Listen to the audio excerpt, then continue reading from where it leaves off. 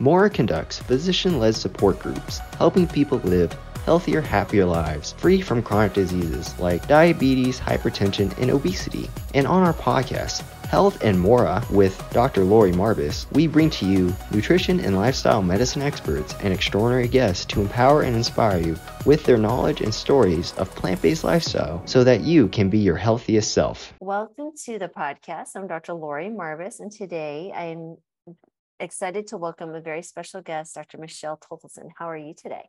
I'm doing well. Thank you for the invitation. Excellent. Well, you have quite a story, one of surviving breast cancer, teaching your lifestyle medicine, so much. And on top of that, you were an OB-GYN. Again, one of I think the hardest jobs, one residency and just taking care of mothers and babies. But I would love to get started with just your history. You mentioned how you'd like to start is at the beginning. Yes. Oh, thank you so much. So I would say the first 20 so years of my life, I really was thriving. I grew up eating meals that my mom cooked with ingredients from my dad's garden. I played tennis and I danced. I got enough sleep. I wasn't super stressed and I had a lot of strong connections, some good friends. But then when I went to medical school, that all became so much more difficult. Medical school, and then I went in and did a residency or that obstetrics and gynecology. And so my home cooked meals were replaced by cafeteria food. Sometimes we would have meals that were brought in by drug representatives, and a lot of middle of the night visits to the vending machine, trying to make the healthier choices, but it was hard. And then our cafeteria would actually close overnight. So when I was doing those overnight shifts as an OB-GYN resident, the only thing that was sometimes open was the McDonald's in our hospital basement. So I would join my patients that were pushing their IV poles in line, and I would try to make the healthier choices like the fruit and yogurt parfait, or try to make the healthier choices, but still what I was eating was not as nourishing as it had been growing up. I also didn't exercise. I used to say the only time I truly had time to exercise was when I was running to an emergency delivery.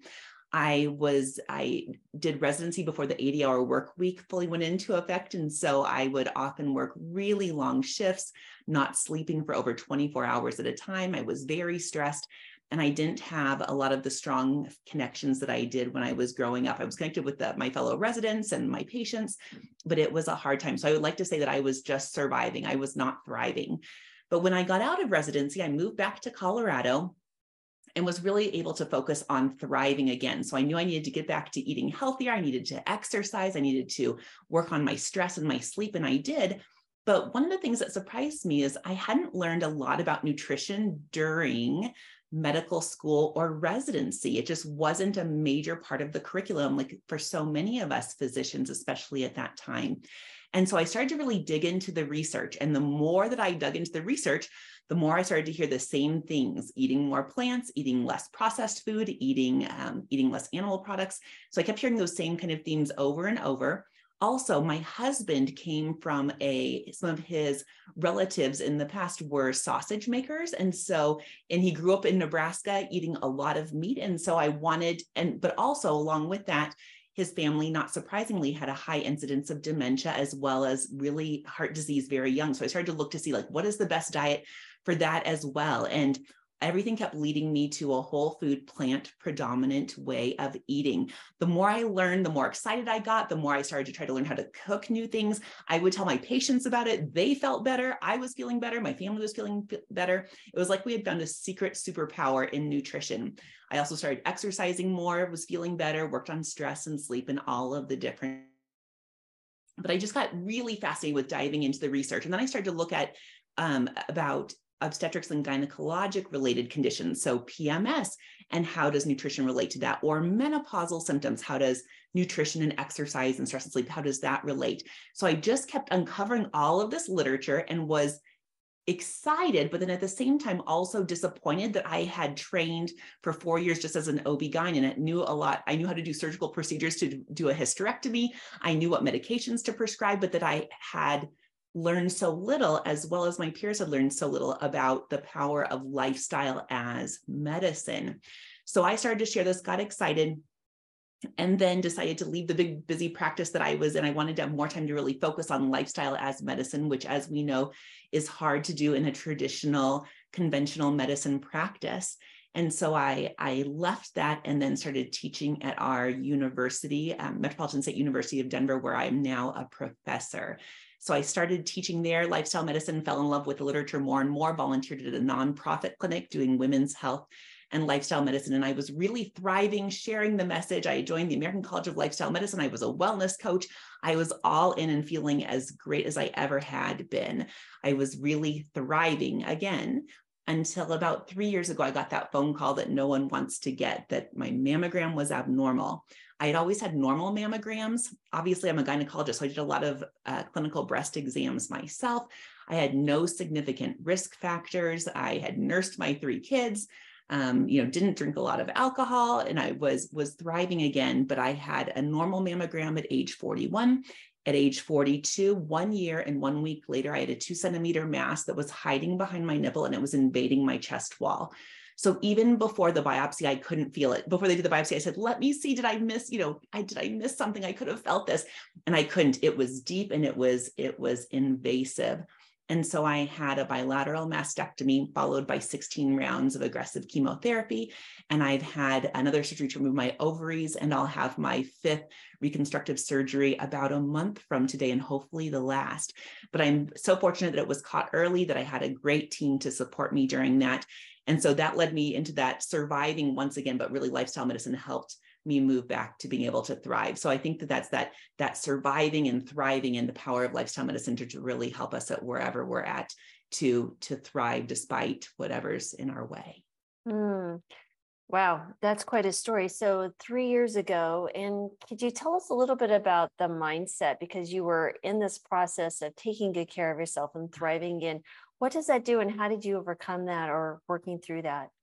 That's a great question. So when I initially got that call and went in, so I had the screening mammogram one day. The next day, I was able to come in and get the biopsy, and I was sitting there waiting for the biopsy. The ultrasonographer did the ultrasound, and I knew I'd seen the films, and I knew it didn't look good.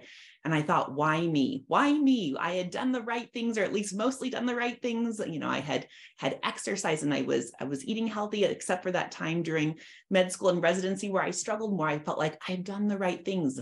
And then I thought, why not me? 1 in 8 women will be diagnosed with breast cancer in their lifetime. And so, as we know, a healthy lifestyle decreases the chances of getting many of these lifestyle related conditions, but it doesn't fully eliminate it, which I think is an important message too, because I work with a lot of really, really healthy women. And I think sometimes they're more hesitant to get their screenings, or do I really need a colonoscopy if I eat all that fiber? Do I really need a mammogram if I'm following all of these practices? And that's where I say, yes, still get your screening, because it saved my life. And I don't want it to anyone else to be missed. But I knew as I was sitting there waiting for the biopsy, I thought, if I'm going to fight this, I need to do everything I can to empower myself, because people actually walked by as I was waiting. I knew enough people in that area. It was the health system where I had worked. And so they were walking by and they said, Michelle, I'm so sorry. I'm so sorry, because they had seen the images too. And every time I heard, I'm so sorry, even just during that one time, because they were working me in, so kind, trying to help me work it and get that biopsy quickly that day. But I waited there, and I felt like every time I heard, I'm so sorry, I felt like I shrunk a little bit more and more, or I felt like my power was going away. I felt like, oh my goodness, this is horrible. This has happened to me. And I thought, if I'm going to fight this, I need to do something in order to empower myself. So while I was sitting on that table in that ultrasound room waiting for the interventional radiologist, I ordered some pink tennis shoes. I thought, I'm going to get some new pink tennis shoes. And I thought, I'm going to start growing my own broccoli sprout. So I ordered like the broccoli sprout growing thing from Amazon. So I was like, I'm just going to go at this and put everything I can into it. I already thought I was pretty healthy, but I thought I'm just going to do everything I can and empower myself, because I knew that was what I was going to need to do in order to move through that. And then I also feel so fortunate. So that day when I saw the ultrasound before the biopsy results were done, I knew enough to be able to walk over to my cancer center that is in the same complex and to make an appointment with an oncologist. They said, oh, you can wait. And I was like, oh, it's not good. So I made the appointment with the oncologist, but I was also fortunate enough to walk by our oncology wellness center, which not everybody has. In fact, so many people don't, but I actually walked by the oncology wellness center that's in the same complex cancer center as the oncologist. And I made an appointment with one of the oncology dietitians and the oncology physical therapist, and someone who is in that complex that supports mental health and emotional health, dealing with a diagnosis like that helped me with some of the different sleep problems that all of a sudden developed when I was worried about how was I going to tell my kids, who were 3, 6, and 14 at that time, that their mom had cancer and was going to lose all their hair, all my hair. So they had the resources, which I used and fully embraced, and it helped me go through, I believe it helped me get through chemo and the surgeries and everything much easier than I would have had I not had those resources.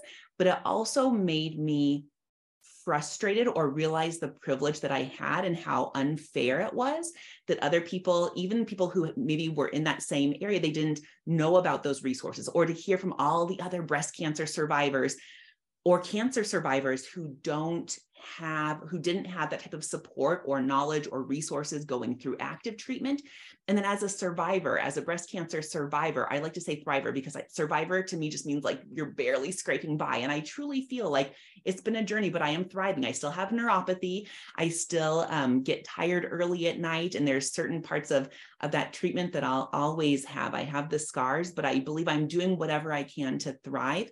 But I also know that that's because I have had lifestyle medicine, and I've realized how difficult it is for so many people to get access to lifestyle medicine care, to get access to lifestyle medicine knowledge, and who don't live in an environment that really supports lifestyles medicine. So that's my why. It was part of my why before, but now my why, my passion is really to try to help get lifestyle medicine access and education, and then to do whatever I can to support, because I know it's not just education, it's behavior change and the whole system, but to get that to all breast cancer survivors and thrivers, to all cancer survivors and thrivers. But then really, if I start to look at it, it's also for the stroke survivor, right? Or it's for the caregiver of somebody who has dementia. Like it's all of us have our stories. I have my story, but every person, as you know, our patients all have their stories, and they all deserve to thrive, and for it not to be so hard to access that care. And that's why I'm so thankful for all that you do with your organization to get care to the people who need it, which I think is all of us. Yeah, absolutely. Thank you. I'd like to maybe have you give a little bit more in depth of what that means, lifestyle care or lifestyle medicine in your case, specifically, if you're looking at the pillars in regards to breast cancer or cancer in general, because I feel like there's going to be people who either know someone or are dealing with it themselves, and maybe also on the end of that, how that changed for you, because you were doing so much before. What, besides the broccoli sprouts, which are very healthy, guys, by the way, what did you do to improve it even more? Because you're like, I could even go to the next step. What does that look like?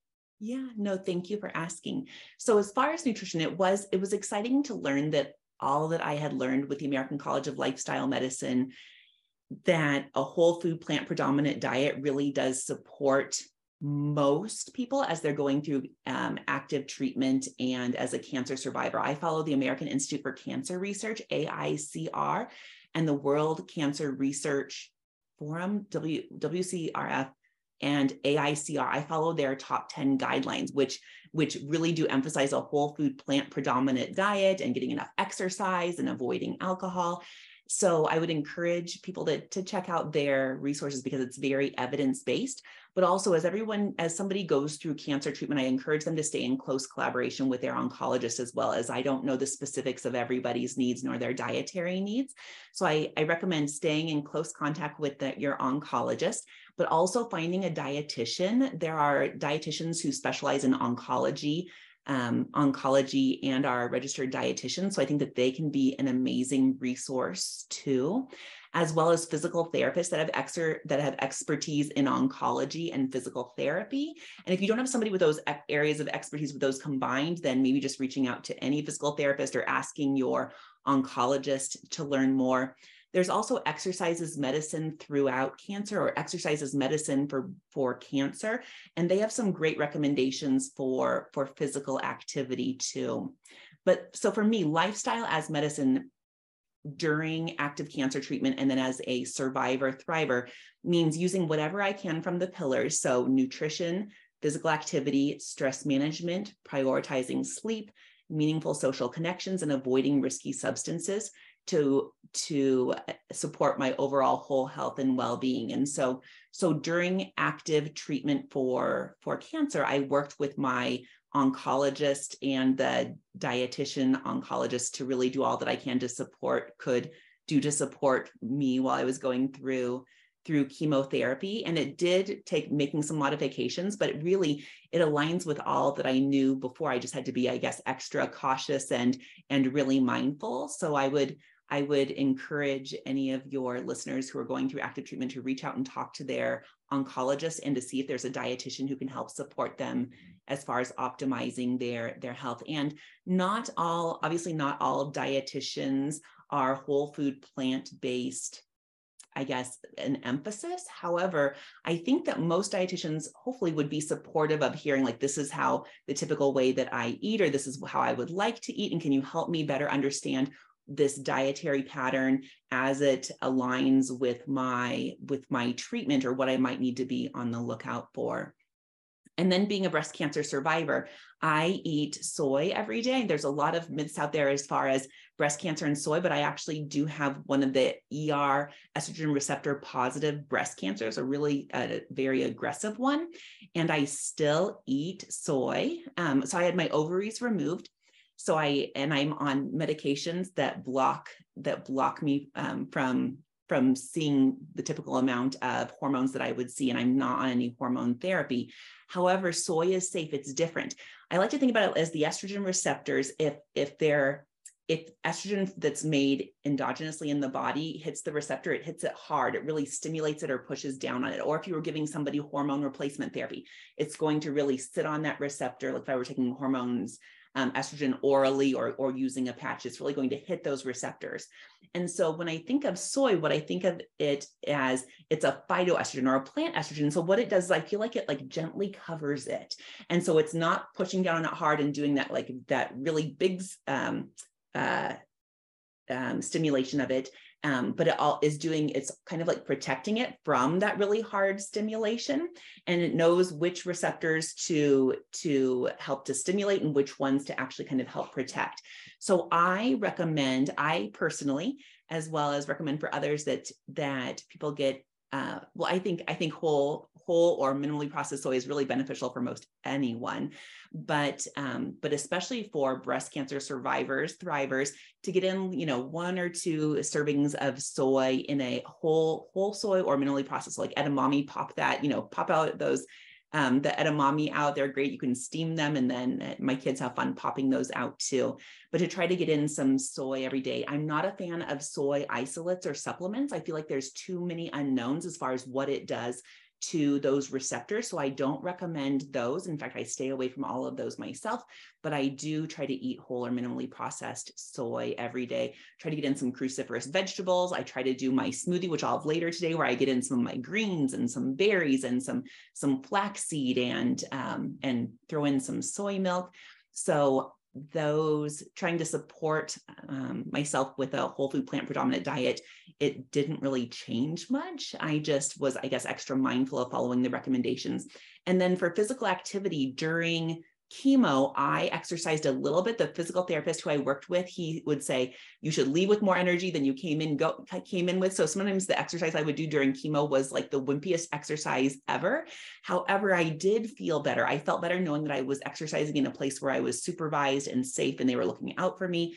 And then I've continued to be, even though I exercised before, I've continued to be much more mindful of it being extra important and needing to add in some resistance as well, because I went through menopause earlier. So the importance of resistance training. Sleep, I did not have a problem with sleep until I was diagnosed, and then all those worries. So I worked with somebody who helped me to better some cognitive behavioral therapy around insomnia. So I worked on that as well as addressing stress. So just all of those different pillars I think are so important for everyone. But anytime we are just surviving, anytime we're just surviving or feel like we're just barely getting by, that's that's often where we see that kind of paradox happen, where we are the least likely to engage in stress management and those healthy behaviors, but it's when we need it the most. So when you feel like you're just surviving, thinking of how you can use lifestyle medicine to really support you in order to help you thrive again, I think is so important. Yeah. And if you're, it is, right. So you kind of sink, and then the more you think about it, it's harder and harder to, as you move forward, as you ruminate on it, right? All the things. And as far as those who are maybe know someone, maybe that can be how you support someone, introduce them to someone who can provide the lifestyle measures that you're describing, which is phenomenal. As far as specifics to exercise now, so during treatment you were minimalized. What do you like to do now, that because you are at higher risk now for osteoporosis and those different types of things? What do you do to alleviate some of those risk? No, thank you for asking. So I love Zumba. I do Zumba for at least 20 minutes in my bedroom in front of the TV with I think a group that's out of Belgium. That's just a joy to watch. So I watch those YouTube videos and I do Zumba. That's like my go-to, even if I can't do something else throughout the day, or ride my bike or get to the gym. I at least do 20 minutes of Zumba every day. And then I have my resistance bands, because when women go through menopause, it's very normal for them to increase fat and to decrease lean muscle mass. And I saw that as well, even though I really did very minimal resistance training prior to going through menopause. But I found after menopause, and the literature supports that it's really important to do that resistance training as well, in order, not that we're going to become bodybuilders, but just so that we maintain lean muscle mass that allows us to lift up a box of groceries, or to go about our day-to-day life. So resistance training has become more important to me. And I work with a personal trainer, and I need to get back there to the gym and do a little bit more work with him as well. But Zumba is my go-to, as well as trying to do some resistance training at least 2 days a week. I follow the guidelines of doing at least 150 minutes of at least moderate intensity exercise every week is my minimum. There's also some great research out there looking at high intensity interval training for those who it's safe to, if somebody is it's safe to do so after they've talked to their doctor. Then I like doing a little bit of HIIT training and try. So even if I'm doing my Zumba, I'll try to go and do some really intense Zumba, and then I'll back off a little bit. So really kind of playing with that intensity. So that, I guess those have been my main things recently as far as exercise. No, exercise is so very important, especially resistance training as we get older. Yes. Yes. Because, and you, again, I'm in my 50s now. And as you move into the middle age, elder years, I mean, I keep reminding myself, oh yeah, I'm 52. But, the key thing here is that you feel good, and that you do what you do and move your body. Motion is lotion for the body. And then, very, very important. Go ahead. Yes. And then also just finding ways to incorporate it throughout the day. I've also become fascinated with the Blue Zones research. And you see that those people aren't typically going to the gym. They're just moving throughout the day about every 20 minutes or so. So even though I exercise every morning, I found that sometimes I'll get so focused on my Zoom calls or working. I love presenting. So I'll work on my PowerPoint presentations.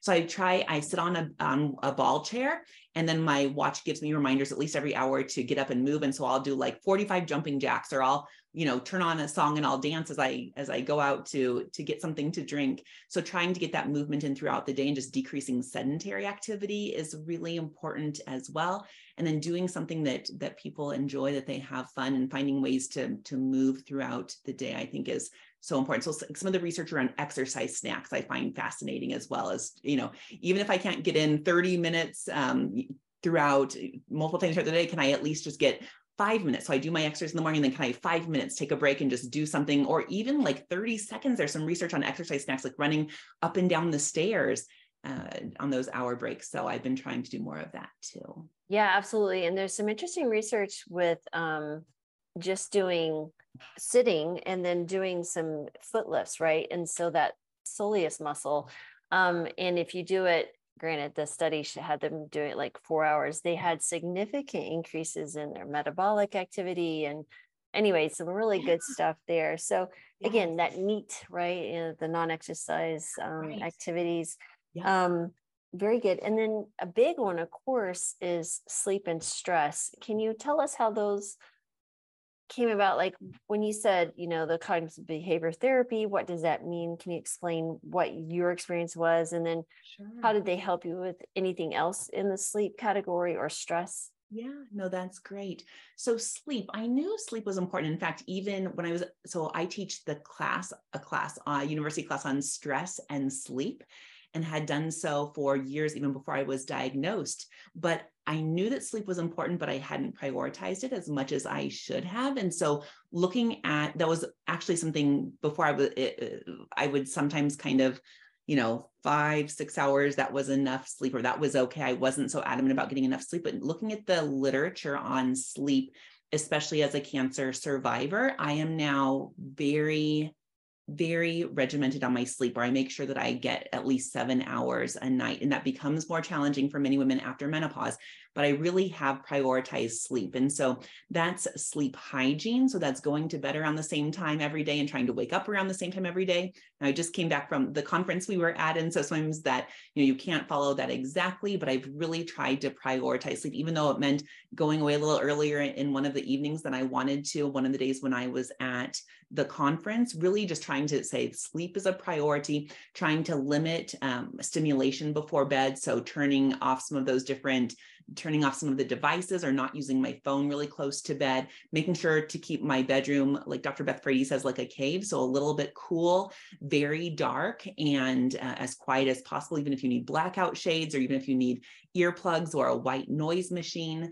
For women, a lot of women have to get up multiple times during the night, or at least many women have to get up at least once during the night to use the bathroom or to urinate, especially after menopause. And so trying to limit fluid intake, especially close to bedtime, or to front load a little bit more with fluids throughout the day.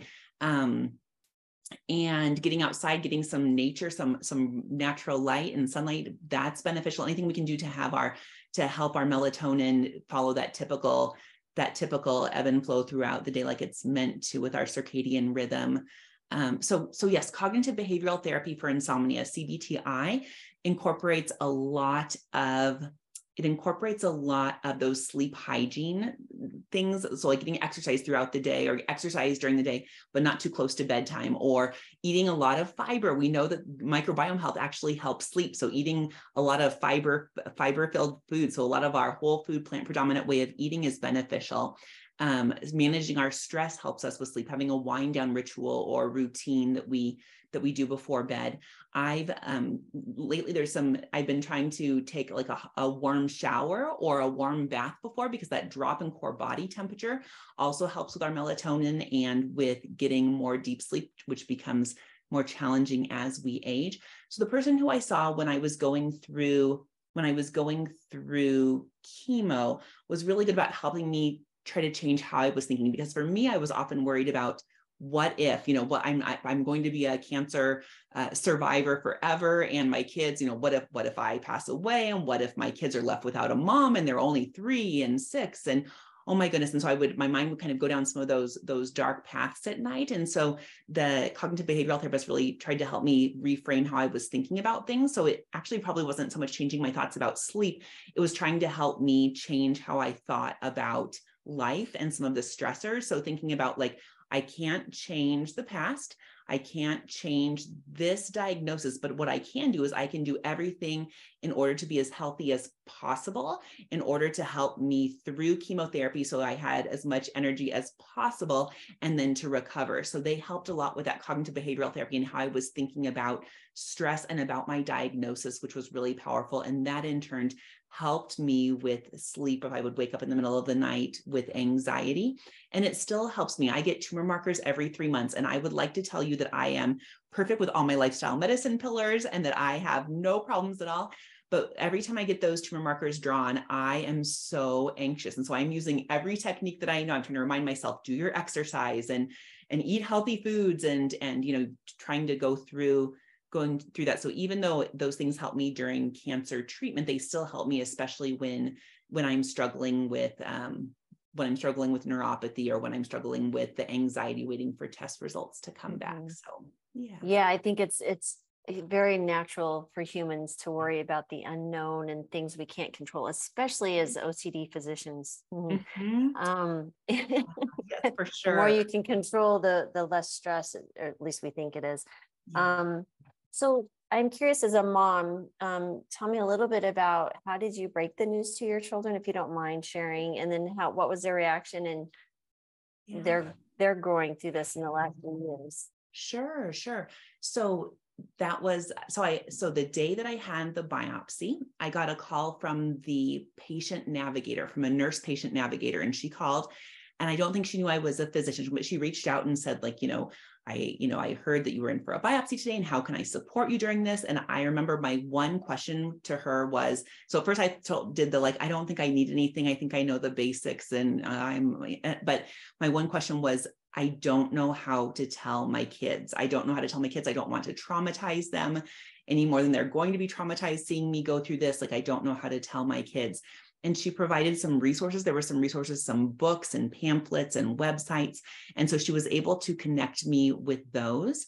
I would say how I told my kids was different based upon their ages. So obviously my 3-year-old didn't really know a lot. My 6-year-old was able to understand more. And then I have a daughter who's now 17. She was 14 at that time, so just starting high school. And so I was very open and honest, but I tried to use what I knew as far as the importance of honesty, but then also attitude of like, we're going to get through this, and we're going to learn, and I'll be honest with you and share what I can. So she was tremendous. I think she is interested in mental health. And so I think that she just learned, as I was trying to do more and more to support my own mental health, I think she learned a lot of that as well. And so I'm hopeful that some of that, being kind of transparent with, like, this is a challenge, but this is what we can do in order to be as healthy as possible and optimize what we can do. I hope that was a good lesson for her as well, though that was the hardest thing, was not having the energy, especially during chemo, to be able to go upstairs and kiss them goodnight every night. So there were some nights where I was too weak to do that. And having a very supportive husband, and I guess just like making those changes. But that was hard. For me, that was the hardest part, was being a mom and feeling like it was really hard to keep doing all of the mom things without a lot of support. I learned about the importance of the pillar of connection. I didn't realize how many people would want to reach out and try to help. And my sister started a meal train, and I said, that I whole food, plant predominant. So a lot of people, I think, learned how to cook recipes. I mean, people were so giving and so supportive, and I did need a lot of help. But I think it's made me a better person to understand going through the experience, and understanding that a diagnosis that really brings you in touch with the fragility of life and with the beauty of life, that is hard, but that it's all part of our journey, and we all have our own struggles. So for me, I would say that going through a cancer treatment and diagnosis, that it has led, that it was a trauma, or a type of trauma. I'm not trying to say my trauma was as significant as some other people who have been through different trauma, like during war, things like that. But it is a trauma, but there can be growth that happens after it, that literature around post-traumatic growth. And so I think that that's hopefully what my kids have seen, is that I've tried to show them that I would never wish cancer on anyone. And I wish it weren't part of my journey or my story, but it is, but everybody struggles. And so how do we work through that? Once again, some days I'm better than others. On the days I'm waiting for my tumor marker labs, sometimes I just need to like go out and do something to totally get my mind off of things. But yeah, what? You're human? Are you kidding me? Yes, yes, and acknowledging that, right? So I think that's right. I think that's the thing too, is when I've talked to so many cancer survivors, they say, "Oh my goodness, I get so freaked out too when I'm trying to get my labs, or when I have another scan that comes up." And I think that's something that we don't talk about. We don't talk about sexual health as much as I think we probably should. That's an area where I have some expertise. And so even when I was going through active chemo treatment, I was working on some of my presentations, and people would come and start to ask start to ask questions. And I think just being able to share our vulnerability and to say, like, these are things a lot of people struggle with hot flashes or with decreased libido or interest in sex or vaginal dryness. Just being able to talk about these things, or that we struggle with anxiety when we're having tests around cancer, that those are just all struggles, and knowing that we're not alone, that we are in this together, and that there's support, there are other people out there, I think just helps lift that burden. I know it has helped me just being able to talk with other people and know that it's not just me who feels kind of crazy the mornings of my tumor marker tests. No, that's so completely normal and would be expected. So it's fun, and just kind of when you get to that connection piece, you mentioned people were learning how to go plant-based. Did anyone go plant-based with you, or because of your story or journey? I'm just curious about that. Yeah. So I think many people have moved along the spectrum. So I know for me, it wasn't in all of us. And I was never somebody, just growing up, I was never somebody who liked a lot of animal products. So I just naturally gravitated toward plants. But I definitely have decreased the amount of processed food. So eating mostly whole food, plant predominant. But my family has moved along that journey with me. And I think along with that, like even my parents eat a lot of, whole food, plant predominant, but I've tried to be very open in meeting people where they are at and helping them move from wherever they are at on that standard American diet continuum all the way over here to whole food, plant predominant, which for me, I believe is the North Star for most people or most of us. To try to help them move along there. So if that's sharing some of the food that I make, or encouraging them to try different things, or sharing some of the literature with them, I try to say, like, the 3 F's for females. Fiber is fabulous for females. FFF. Like, if we could just get people to eat enough fiber or follow like the basic minimum recommendation, like what a change that would make. So really trying to help people wherever they're at on the spectrum and move in the right direction. So I have had a lot of patience and family members, and my whole family, we're all whole food, plant-based on what is in our home. So we have seen a lot of movement, but I always try to do. Dr. Beth Frades is a dear friend, mentor, and colleague of mine, and she always says no shame, blame, or guilt. And so I try to really honor that. Sometimes people feel like that I think that I should be like the food police or something. And it's like, oh, no. Like, food is meant to be joyful and celebrated. Let's find out how we can make plants taste even better. And then let's help people wherever they're at and move them along on a joy-filled journey.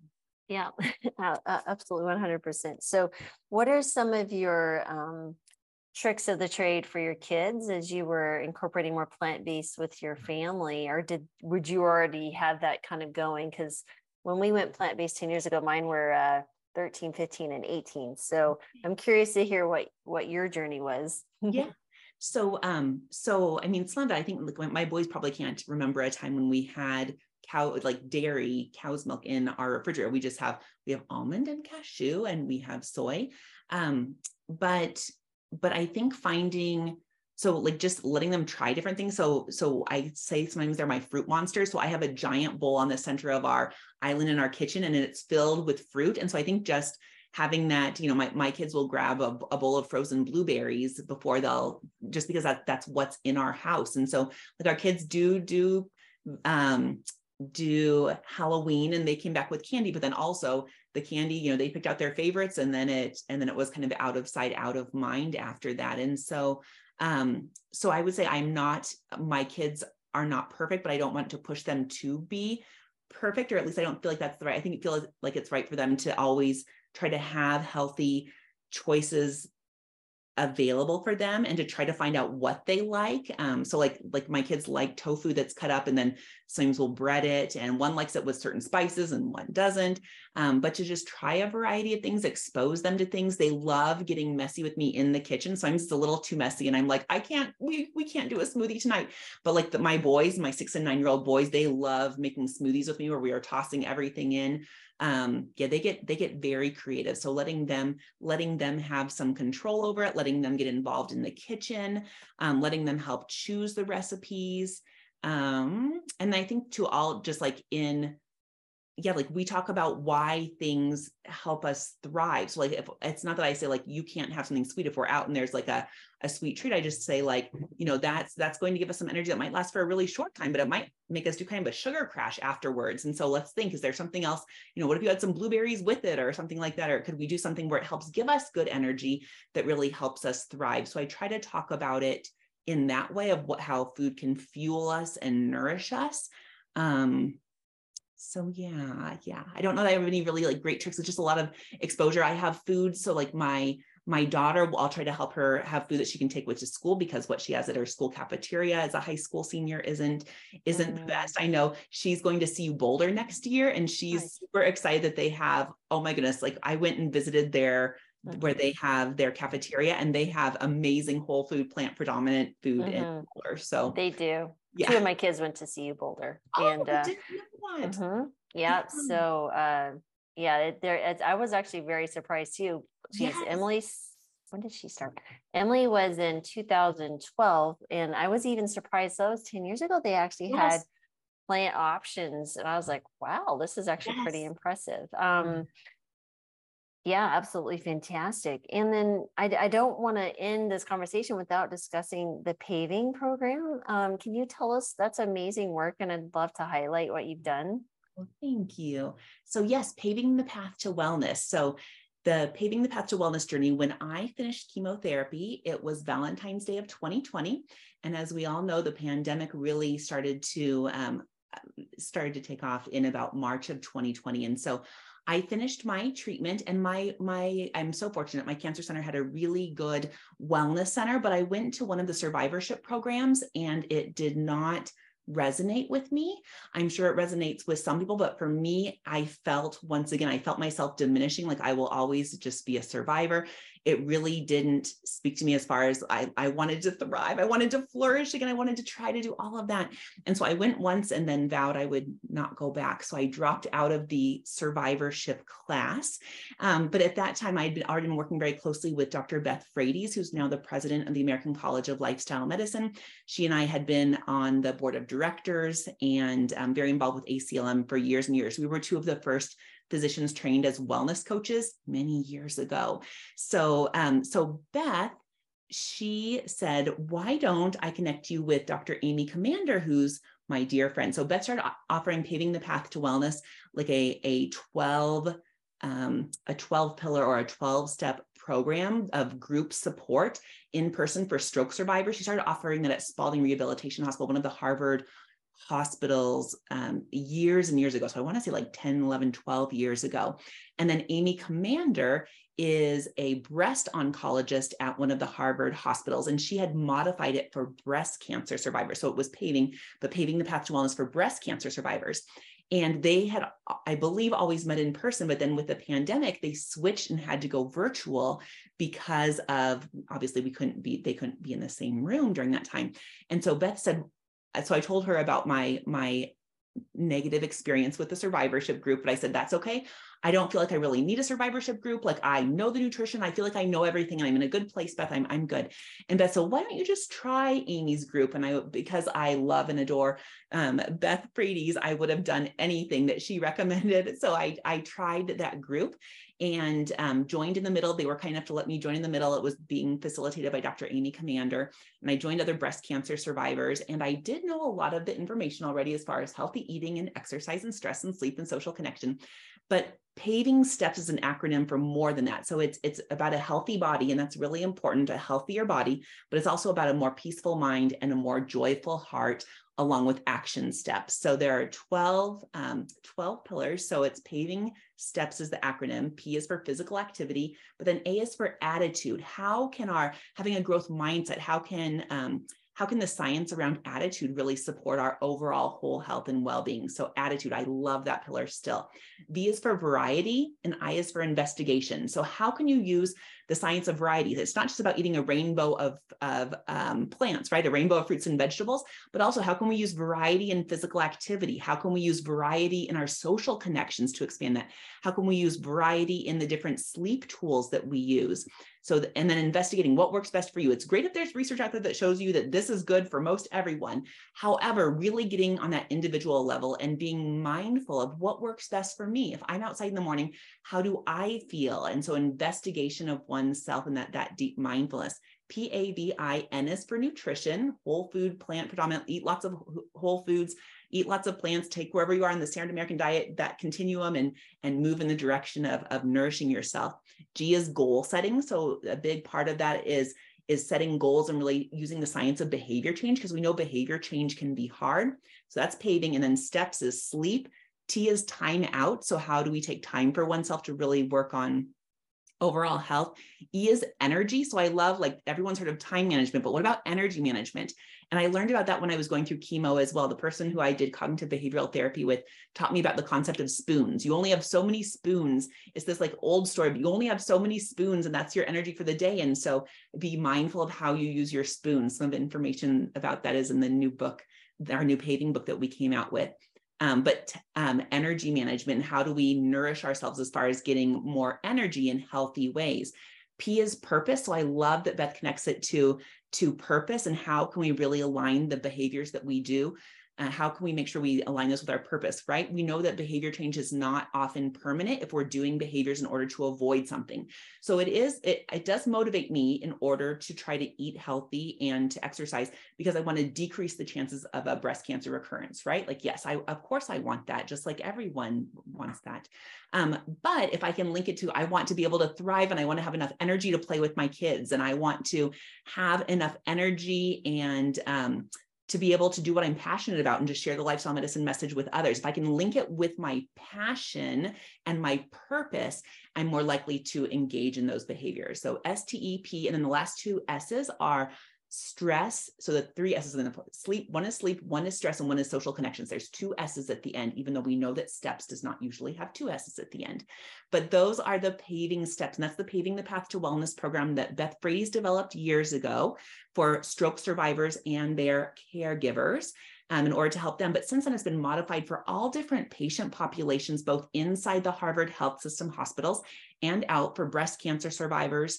Dr. Amy Commander is doing an amazing job continuing to lead it for breast cancer survivors and working with different populations, addressing some populations who maybe struggle with access to survivorship programs, and really trying to make a difference there. So I joined Amy's program thinking I did not need a support group. And it's not a typical support group. It's really a group where you learn and then you engage and you discuss things. But by the end, when it was time for those 12 weeks to be done, I had tears in my eyes too, or was fighting back tears as I said goodbye to everyone, because I realized how meaningful it had been to be in that community and to learn about attitude and purpose and energy and timeouts. And so I was sold on the Paving the Path to Wellness program and told Amy and Beth, how do I support the work you do? Like, how do I help?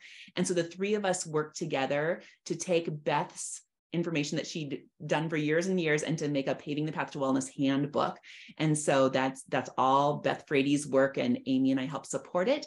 And then when I finished, as I mentioned, I went through menopause early. And so I was feeling crummy by the end of chemo. And I thought, hopefully this is mostly chemo symptoms and not menopause. And some of it was menopause symptoms that I was left with. And so I started to dig into the literature again, knowing I knew some of it, but saying, like, how can I learn more about menopause and lifestyle medicine, what's out there?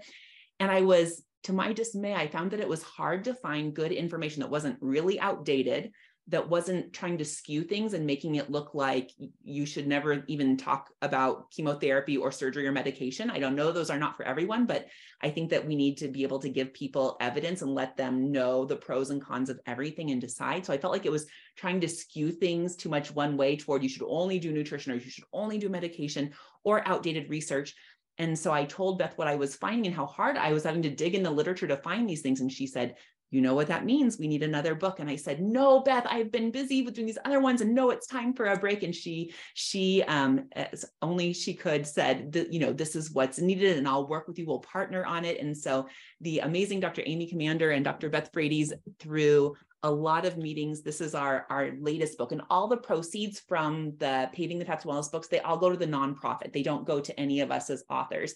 There's a Paving the Path to Wellness nonprofit organization called pavingwellness.org. So, or if you go to pavingwellness.org, and you can get our books on Amazon or through our publisher, Healthy Living, and Healthy Learning. I'm sorry, not Healthy Living, Healthy Learning. And so, but yeah, all the proceeds go to the nonprofit organization, and they're meant to, we call it a workbook, but the first workbook was over 400 pages. So obviously it's a workbook with a lot of content. And then this latest one, I'm so excited. I have to flip through it and show you. The latest one is it's in color. And so it has, here you can see like the old ways pyramids, and you can see the ACLM, our publisher did a great job of having like the dietary spectrum all in color. So a great resource, and some great, beautiful, colorful graphics. But this is the Paving a Woman's Path Through Menopause and Beyond, which was truly a labor of love. And Beth and Amy and I wanted to do it because we felt like women who are going through menopause and beyond, it's not like everything, it's 55 and everything's done, right? Like menopause and beyond, that whole journey as aging women, that women had a right to know this information and to know the evidence base behind it. And so we cover some things like vaginal dryness that are often not addressed, or about sexual health and well-being in women through menopause and beyond, acknowledging that not everybody that their sexual well-being, and different people express things in different ways. So we really tried to get into some different topics that we felt like women would want to know. So anyway, that just came out. That's fabulous. And so that they can order that through pavingwellness.org or on Amazon. Yep, on Amazon. Okay. Yes, they can, exactly. Pavingwellness.org will direct them to our publisher or to Amazon, or they can just go right to Amazon and put in Paving, and they'll find both of the books: the original workbook, which is not condition specific, and then the Paving a Woman's Path Through Menopause and Beyond focuses. It's all different content. It aligns, both of them align with the 12 pillars, but they're two separate books. Yeah. Wow. You know what I'll be ordering when we're done here talking. Oh. So I'm curious, there's a few more questions. I know we're right at our 45 minutes, but I'm curious, of those 12 pillars for you, two questions. What was the most meaningful? Because, you walked in thinking this is something I already understand, but two, and then for you personally, that after the group, right? Because at Mora, we run a similar type thing. It's a 12-week program, but we're encompassing a lot of chronic diseases. So it's definitely it's less specific, although we're working towards that. What would you recommend for people who maybe go through something like that, and then after, where do they find their tribe, so to speak? Oh, and so I think that's so important. And so I think there are a variety of ways that people can connect with a tribe. For some people, it's in the faith community. Other people might be doing volunteer work. So there's a variety of different ways that they can do that. However, I do know that it's one of our goals with Paving is to do even more to support those communities. Some of Dr. Amy Commander's, her graduates of the program, which many of them live in the Boston area because they're from, they go to her hospital, but they've been getting together and doing all different kinds of fun things. Like they've had a virtual 5K, which I was able to join in, but they've also done sailing and they've done cooking classes. And so I think that's, we're just a little tiny nonprofit organization right now. And Val, so Valeria Tivnan is also on our board of directors. So Dr. Amy Commander, Beth Brady's, Val and I are on the board of directors for the Paving the Path to Wellness nonprofit organization. But it is our goal as we grow in order to have more and more to support that community, because community is so incredibly important, as you know as well. And being in a community where you're able to continue to get information and education, like your amazing website, and I'm sure you communicate and keep all your patients educated and up to date. And Amy does a newsletter for her patients. And then also we have, if you do go to pavingwellness.org, you can put your contact information in there and we'll send you updates and newsletters and keep you updated as well. But it really is, finding that community, finding whatever that means to you, and to find your group or those people who really support and uplift you, whether that's in a community center, or whether it's at a certain like exercise club or a faith community or a group that volunteers or whatever it is. It's just so important to have that group. And it's the science tells us that it's not the number of likes on Facebook, or it's not having like a huge group of people. If somebody does have tons and tons of friends, that's great. However, it's just having at least a few strong relationships or strong connections that you can go to when life gets tough, where I can pick up the phone and I can call my sister who lives, one of my sisters who live, both sisters live in town, or if I can reach out to that friend that I went to in residency. So it's not that I need 100 friends, or that your listeners do, but that you have that kind of close, those few close people. And that's why I picked out this picture for the cover. We picked out this picture for the cover too, is it's like, do you have that group that can kind of help support you when things get tough? So yeah. No, that's wonderful. My daughter's in residency at Boston. I'd love for her to connect with Dr. Amy Kunimander. I think that would be really cool. So maybe that'll be part of our discussion after we're done here. And then, I love the growth mindset. So, Carol Dweck's work on the growth mindset, and there was a story just to show how important it is to not only for women, but children. One of them was, and if you've read that book, you may remember, for me, that was the one thing in the book that stood out, was a little guy that was in their study, and they were in an interventional group, and they were describing how a growth mindset and how it can change your future. And when he really took that in, and he goes, "You mean I don't have to stay stupid?" Yeah, broke my heart. Right. So this, is just amazing.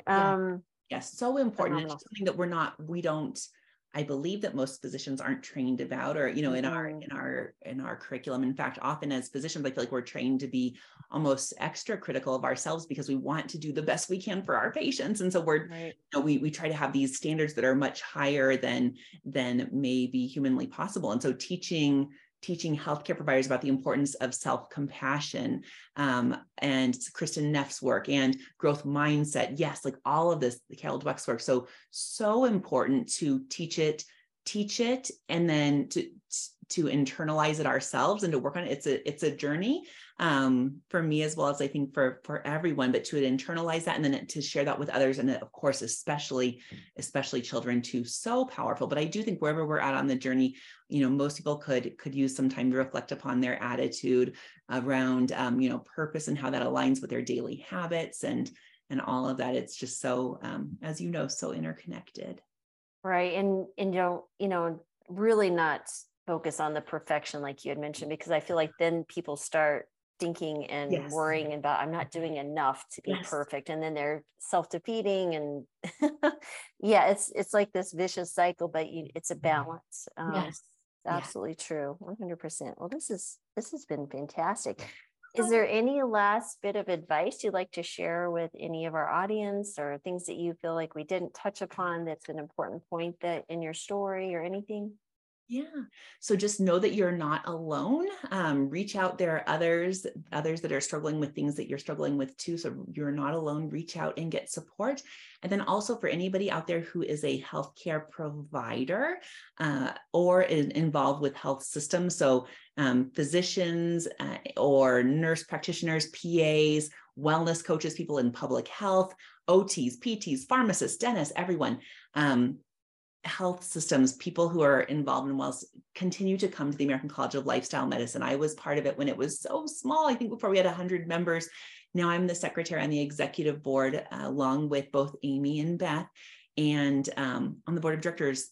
And I feel like it's such a galvanized force for change. As soon as Ben, I guess, likes to say, it's a place that brings together people who are purposeful and passionate and want to make the world a better place, like yourself. And so I would just invite everyone who is interested to check out the American College of Lifestyle Medicine. I love that we're doing work with the HEAL initiative, which is health equity achieved through lifestyle medicine, to really address those health disparities, to try to tackle that. Why is it that some of us can get access to this and some of us can't? Or why is it so hard, right? Like, why is it so hard? It shouldn't be this hard to get access to this kind of care. It would be malpractice for somebody not to have told me about my options of a mastectomy and chemotherapy, but why is it not seen as just as egregious if someone doesn't talk to them about the importance of eating healthy and exercising after active treatment? So we have a lot of work to do to get this to everyone. And so if you're a healthcare provider, I'd encourage you to check out the American College of Life Sciences. We have over 9,000 members now. So amazing. yes. So cool. Yeah, no, that's fantastic. And yes, it's funny because people say, it is so hard to get access, but to build the system that allows access is also very difficult. And Yes. I will tell you, I'm in the trenches of that. Yes. And to use the Medicare, the Medicaid, and the insurance that people are paying for, their employers are paying for, and coming up with ways to allow the talent, the physicians and the practitioners to reach those patients who would like access, even if they're in remote Alaska, Wisconsin, Florida, it doesn't matter, right? So it's so very important. And it really does need to start with innovation from the bottom up, because I think it takes too long and too many lives are at stake. And like you said, it is malpractice not to provide these things. So yes, I 100% agree. Why is it that insurance companies will pay for multiple surgeries and all these rounds of chemotherapy, yet when you get to a survivorship program, like I feel like survivorship programs should be covered for everyone. Right. So anyway, I'm so thankful for the work that you're doing and that ACLM is doing, because yes, we need to address access and get this out there. And I agree, we can't wait. So the ACLM is addressing it at so many different levels. And I love partnering with you and with others who are passionate to get this work done. Oh, well, thank you so much, Michelle, for sharing your information and your story and your journey and your passion and everything that you're doing, because I really think that will change lives, and more people share this information, and people like yourselves who, through all of your time that you suffered from the breast cancer and taking it and evolving it into a story of healing and thriving. I think it's wonderful. So thank you again for your time today. Oh, thank you. Thank you for the opportunity to connect with you and with your listeners as well. Thanks for watching, and I hope you enjoyed that video. Before you go though, please hit the subscribe and alert buttons so you don't miss out on any of the amazing content we're working so hard to provide you. We upload a new episode of Health and More with Dr. Lori Marbas every Friday. Now, if you'd rather listen to the podcast, you can find us on all the major platforms such as iTunes, Google Play, SoundCloud, and even Spotify. If you're looking for amazing resources to help you start and sustain a plant-based diet, exercise, recipes, or anything wellness, we got you covered there too. Because at Mora, we actually provide physician-led support groups to help people live happier, healthier lives free of metabolic disease. Don't forget to check out our website at mora.com, and thanks again for watching.